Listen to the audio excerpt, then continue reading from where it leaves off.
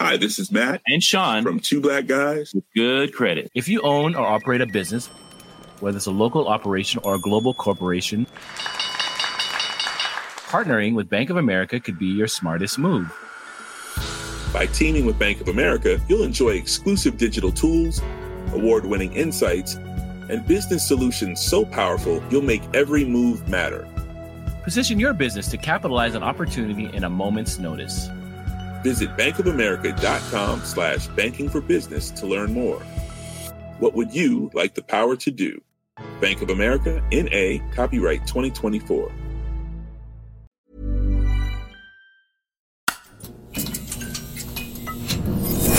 The Economist.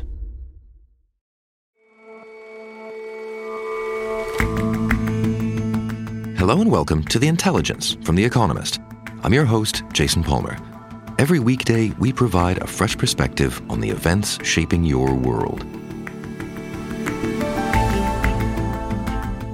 The first event of America's presidential primary season happens in Iowa on Monday. We visit a state that has an unusual system for selecting its nominees and holds unusual sway in setting the psychological tone of onward campaigns.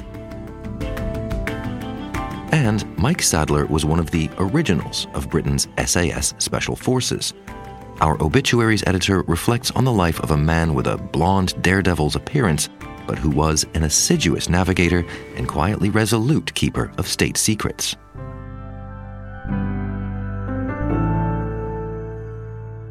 First up, though,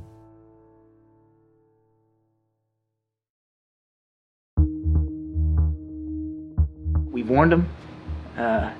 We put ships in the Red Sea. They've got a choice to make, and the right choice is to stop these attacks. And as I said again, I'll say it 3 times now, they'll bear the consequences for failure to do so. This week, America's national security spokesman John Kirby made an offer to Houthi rebels in Yemen: cease firing on ships in the Red Sea, or else. In response to Israel's war in Gaza, the Iran-backed group has attacked 27 ships with drones and missiles since mid-November. That had already interrupted the flow of goods through one of the world's busiest shipping lanes. Now, America and its allies have retaliated.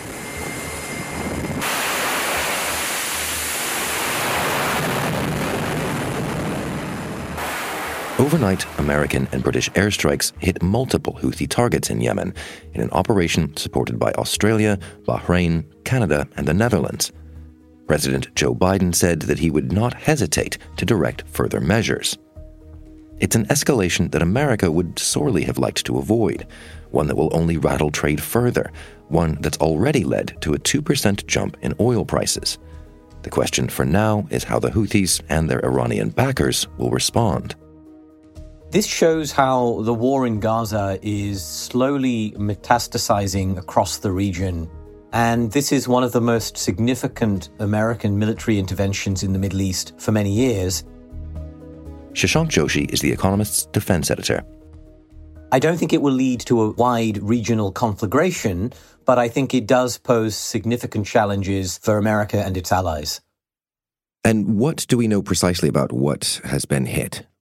We know that overnight they hit more than 60 targets. These were spread across 16 locations in Yemen, and that included the capital, Sana'a, some of the key ports, including Hodeidah, and a military base in the south. And they used more than 100 precision-guided munitions. That's the Americans alone. They struck Houthi air defenses, munition depots, so where they're actually keeping these missiles, launching sites where they're firing them from, and the radar that is helping guide them to the target. So this was a pretty broad strike, but it was very targeted on Houthi military capabilities, specifically connected with the Red Sea. This was absolutely not some kind of effort at decapitating the Houthi rule on Yemen or destabilizing its grip on power. And if the goal here then was to disrupt what the Houthis have been doing, the strikes that are happening in the Red Sea, how much do you think this will affect things? How will it work? It's very hard to know this right now because what we haven't seen yet is any kind of formal battle damage assessment. In other words, what actual damage have these strikes done to the Houthi arsenal?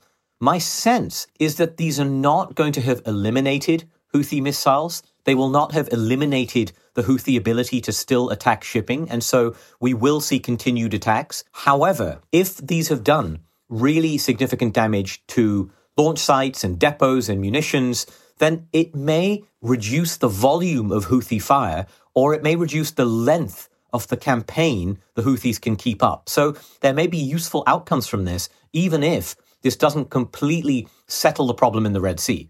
What you don't mention there is deterrence. This is not going to shock and awe the Houthis into stopping what they're doing.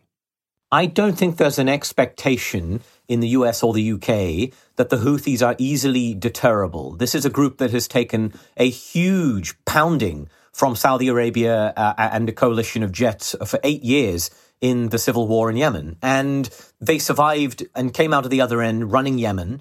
And I don't think they can be bombed into submission in that sense. I think the aim here was not to cow them, was not to frighten them into stepping down. I think it was genuinely to try to take away their capability to inflict damage on international shipping.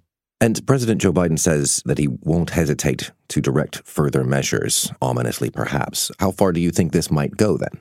I think that's the dilemma. This first round of strikes has been quite broad. It's probably struck most of the known military sites that are relevant to this shipping campaign. And so if the Houthis continue, there is a little bit of a dilemma for the US and UK, which is, do they then expand the scope of their response by taking in, for example, political targets, but by doing so could destabilize Yemen and could undo some of the achievements of the Saudi-led peace talks in Yemen that were resulting in useful outcomes in the last few months? Or do they just find new military sites to strike again and keep doing what they did again? Or do they stand down? I think Biden has made clear he's not going to stand down if the shipping attacks continue, but finding suitable targets that achieve the same result, degrading Houthi military capabilities without widening the scope of this war, that's going to be tricky as time goes on. And you think in the meantime, the Houthis will continue to do what they've been doing over the past weeks? They'll be licking their wounds, but they will absolutely have been able to protect or move or conceal some of their arsenal. These military strikes were telegraphed weeks in advance. I could see them coming from many days ago. And it's inevitable to me that they will continue, if only to save face, if only to show that they have emerged unscathed and triumphant from this imperial attack on their territory. But I think the question is, will they also widen attacks? They have been focusing on shipping. They have attacked an American carrier strike group and a British warship in the last week or so. But we could see more attacks on British and American vessels, on military vessels in the region, just to show that they have escalation dominance and to challenge the Americans into stepping up and being dragged into a campaign they may not want to be dragged into. But as some kind of violent Houthi response, I think that is absolutely inevitable. And you mentioned that you don't think this is going to lead directly to a wider conflagration. The Houthis are Iran-backed. This is the questions around this from the start have been how much Iran is involved directing things and has the potential to make that conflagration that you say isn't coming? Iran wants to keep the pressure on Israel and Israel's partners through Hezbollah in Lebanon, through militia in Iraq, and through the Houthis in Yemen, which is why it's provided it with all these weapons and also with the intelligence necessary for these strikes on shipping. But I think overall, we're going to see a pretty cautious Iranian approach, and I don't think there is any real risk of a regional conflict that somehow drags in America, Britain, Iran into strikes against each other. I think that's quite unlikely, in large part, Jason, because all these countries, they are keeping their powder dry. Iran knows that the prospect of a major escalation in Lebanon between Israel and Hezbollah is still present, and it's not going to use up its leverage now over the Houthis in a way that could compromise its strength and its standing for a future conflict down the line. But let's wind back a bit here. What is in it for the Houthis? What is their intended aim here in carrying out these strikes in the first place? For the Houthis, this has been a big boost to their regional prestige. They have almost blockaded the Red Sea. They have shut down the Suez Canal. They have taken the fight to Israel and its partners. And that's a lot of regional prestige. The danger here is that if they come out of this with their capabilities relatively intact and capable of still shutting down the Red Sea for weeks or months to come, then these strikes may end up bolstering their political standing inside Yemen and their regional prestige or standing in the area. And I think that's one of the worries that Western countries will have. Naked opportunism, not ideology.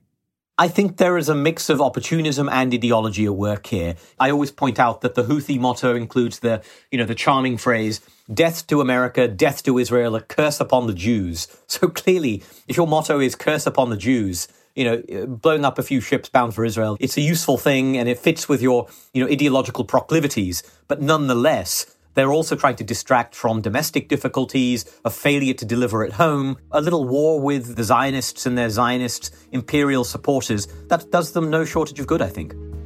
Shashank, thanks very much for your time. Thanks for having me, Jason.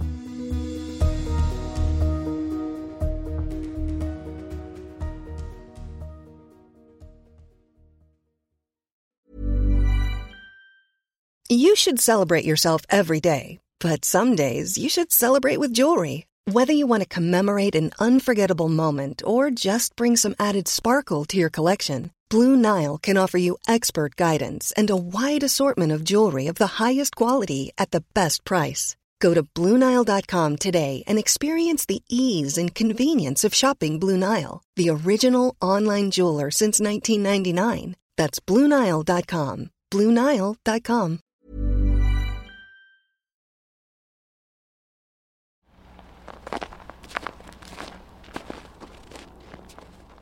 This week, I travelled to the state of Iowa, specifically its capital city, Des Moines. John Prideaux is The Economist's United States editor and hosts Checks and Balance, our sister show on American politics. A snowstorm hit just after we arrived in the state. There are icicles hanging from the porches of the houses near the school. The school playground is covered in snow. The slides have about a foot of snow on it. It's a little bit eerie in the afternoon because nobody's out. It's too cold for children to be frolicking in the snow. I was there because on Monday, people in Iowa will be the first Americans to vote for their presidential party's nominee. And this and 1,700 places like it across the state on Monday are where the first votes will be cast in the 2024 presidential election. Iowa's Republicans will decide whether to nominate Donald Trump yet again, or one of his dwindling list of challengers. The principal among them are Ron DeSantis, the governor of Florida. We're going to be pretty busy on day one because there's a lot that we need to do. One, we're going to declare the border to be a national emergency. We're going to mobilize resources. And Nikki Haley, a former governor of South Carolina, who was also Donald Trump's ambassador to the United Nations. We can't have a country in disarray and a world on fire and go through 4 more years of chaos. We won't survive it. This is American democracy at its most local, but the consequences of the choices made on Monday by Iowans are anything but. The votes Americans cast will have far-reaching consequences, whether America decides to support Ukraine, whether America will have a president facing criminal charges. All of those things will be decided here and in places like it by the Republicans who turn up to caucus. So, John, I know that Iowa is one of the states that has a fairly quirky voting system. Talk us through it. What should we expect on Monday? It's got even quirkier since last time out in 2020, Jason, because since then, Democrats have abandoned their own caucusing. So it's just the Republicans who are caucusing on Monday. And as you know, the series of votes in states is collectively known as the primary. But within the primary, there are primaries where people vote in a secret ballot, and there are caucuses. And caucuses in the Iowa version means there are meetings in every precinct in the state. So that's over 1,700 precincts. Some of these will be held in schools. Some of them will be held in people's houses. And the caucus captain for each candidate will give a short speech and try and persuade people to come and vote for their candidate. And one thing that's been pretty striking this time around is how much better organized the Trump campaign is compared with previous events. You can't move in Iowa without running into somebody who's wearing a white Trump caucus captain baseball cap. These are not the red baseball caps that perhaps you're used to. They're white, and they say Trump caucus captain in gold letters. We're going to be out there in force. We're going to be getting people to come out and caucusing for us. We're going to be making sure that people can get the caucus on time. To win in Iowa, you need persistence. So the Trump campaign is clearly organized and mobilized the volunteers it needs to caucus effectively in 2024, something that they didn't really manage in 2016, first time out. And I guess that is some indication here. I mean, to be honest, it seems pretty clear who's going to win the Republican caucus in Iowa, doesn't it? Our Republican poll tracker at The Economist has Donald Trump in more than 30 points ahead of either of his rivals. Unless the polls are just outrageously wrong, Iowa looks like yet another demonstration of the thing that we've been observing for several years now, which we talked about a bunch on The Intelligence, that Donald Trump has this pretty strong hold over core Republican voters, and they vote for him because they like him. They're not looking for an alternative. On Wednesday night in Des Moines, Nikki Haley and Ron DeSantis engaged in the official Republican debate, and Donald Trump did some counter-programming. He held his own town hall. By a lot, and we're leading by a lot in a place called Iowa, a lot. And not only with the Republicans... And Stevie Hertz, our colleague, and I went along to that. After it, we talked to some attendees about what they had heard, and a lot of them were just very keen to take the opportunity to vote for Donald Trump once again. That was maximum awesome. He worked the crowd, and he's so genuine. I just love him. That included some of the sorts of voters who it seems only Mr. Trump can get to turn out. I'm politically interested. I'm not active, so to speak, but I'm a big supporter of Trump, So at the mention of Ron DeSantis and Nikki Haley and what would normally be all of the Republican contenders debating, what's going on with them? And to be blunt, why are they bothering? Well, I think they might be asking themselves that at the moment. DeSantis' campaign has been losing air. Nikki Haley has been doing a little bit better in the polls. She is, as we've already said, a long way behind Donald Trump. But you could see there is a theory of the case for her. Were she to come second in Iowa, not a million miles behind Donald Trump, and then were she to win in New Hampshire, where she's polling quite strongly, then the third Republican primary happens in South Carolina. That's the state where she was governor, so she's fairly well known. Were she to do okay in Iowa, win in New Hampshire, win in South Carolina, you could suddenly see that the whole idea that Trump is the inevitable nominee would look a bit shaky. And so I think that's why she's bothering. And Ron DeSantis will have some version of the same. You can see then why it would matter for Nikki Haley or Ron DeSantis to win Iowa and upset expectations. But what's in it for Mr. Trump?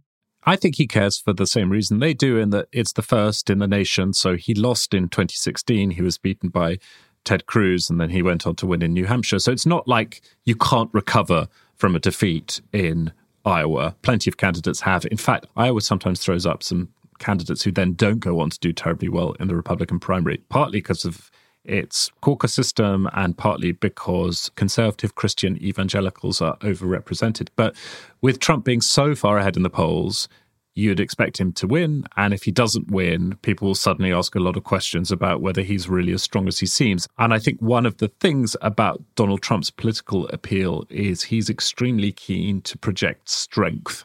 And so when he looks weak, when he looks like a loser, that's pretty damaging for him. And something that you said was different this time around in Iowa is what the Democrats are up to. What's going on there? The two forms of difference compared with 2020, where I spent time traipsing around again in the snow, Jason, in Muscatine, Iowa, after Joe Biden. In 2020, that was a competitive primary for the Democrats. In 2024, it's not.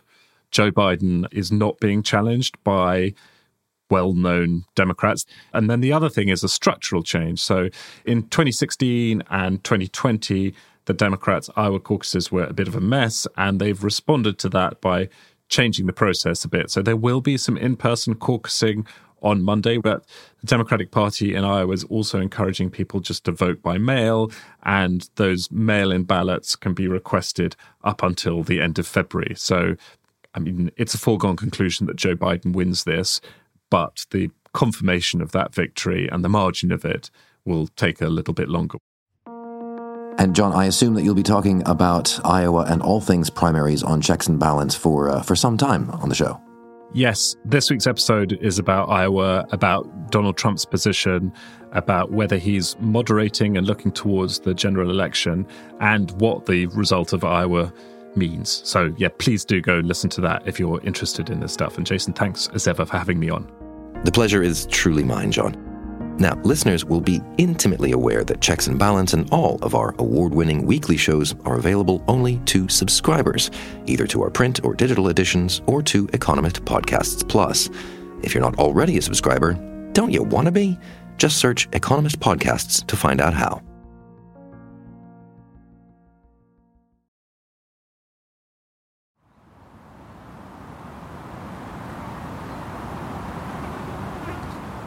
An American who met Mike Sadler in 1943 was struck most of all by his eyes. Anne Rowe is The Economist's obituaries editor. They were big, round, and sky blue, and they shone out of a face that was sun-baked and grizzled with beard. He looked to the American like some drug-crazed French poet who might at any moment do some crazy thing. And in fact, Mike Sadler had just done such a thing. He'd trudged for 100 miles through the Tunisian desert with 2 other people trying to find safety. He'd got caught on a raid by the Germans. His group had all been taken prisoner, except for those 3. He'd managed to get down into gullies with them, and then they'd taken off by nightfall and made an escape. He led them between mountains and salt lakes, knowing the lie of the land quite well, but mostly navigating by the stars.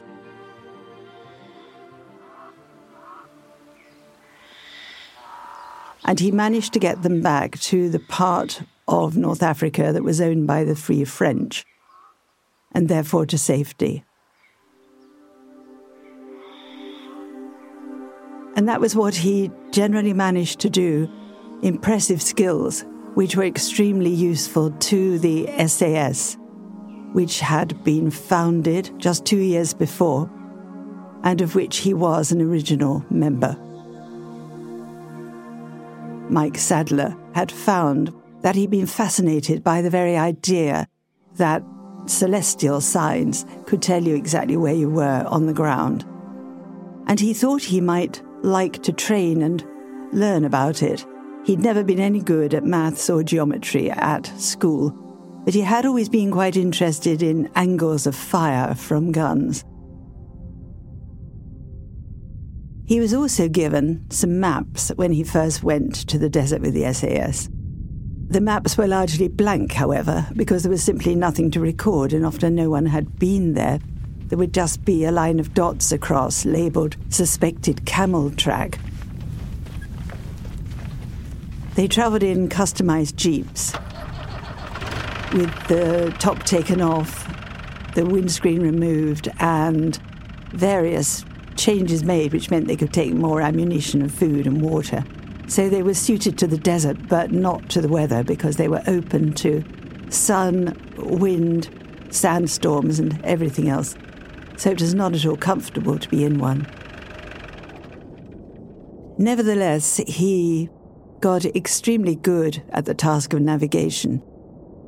He actually once took a group of men 400 miles across the desert to attack an airbase. And he got them back again, with almost nothing to guide him on anything at all except the stars. He worked very carefully, keeping very accurate tables of where the stars had been positioned, one night, where they would be the next night, and so on. He left nothing to chance. He was always an extremely cautious navigator. He came to really adore the desert. What he liked about working for the SAS was that it had a rather loose structure. It was not as hierarchical as the army, and there was none of the militarism that he disliked. He'd always been very suspicious of military culture. He didn't like what he saw in Nazi Germany when he went there as a teenager and saw youth workers walking with their spades like rifles over their shoulders. He didn't like the hierarchy that had made an officer once demand that he let his men sleep in their boots so that they could easily get up in the mornings and get out of their sleeping bags. He realized that they would not be able to get out of their sleeping bags if they were wearing boots, and had an argument. He was then a sergeant, and the officer told him that if he didn't apologize for arguing with him, he would be reduced to the ranks. Mike Sadler simply said, "Okay, I will reduce myself to the ranks." And he went back because he would far rather be working among friends and colleagues than feel that he was simply obeying orders. The SAS appealed to him because it was a band of jolly good chaps, as he saw them, who had been recruited to get on well together, and by and large they did. The other reason he liked it was that he was increasingly keen on covert operations and intelligence. Being in the SAS really gave him a taste for that. And when he eventually left it, he joined MI6 and spent the rest of his working life doing intelligence. He would never reveal exactly what it was, except that it involved an awful lot of sailing. And being in the desert had actually prepared him for sailing, because he had realized that there was another landscape or seascape that you had to find your way around in by the stars. And he loved that idea that you had this immense, free, open place where you could go in any direction, provided you had the skills to set yourself on the right path. When he became very, very old, his sky blue eyes were blind, but behind them lay endless vistas of desert and sea, both mapped by the stars. Anne Rowe on Mike Sadler, who's died aged 103.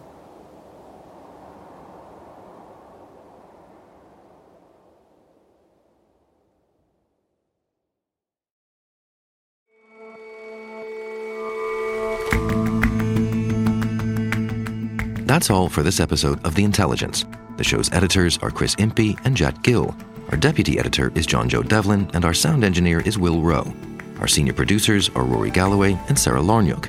Our U.S. audio correspondent is Stevie Hertz, and our senior creative producer is William Warren. Our producers are Kevin Caners and Maggie Kadifa, and our assistant producer is Henrietta McFarlane. We'll all see you back here tomorrow for the Weekend Intelligence.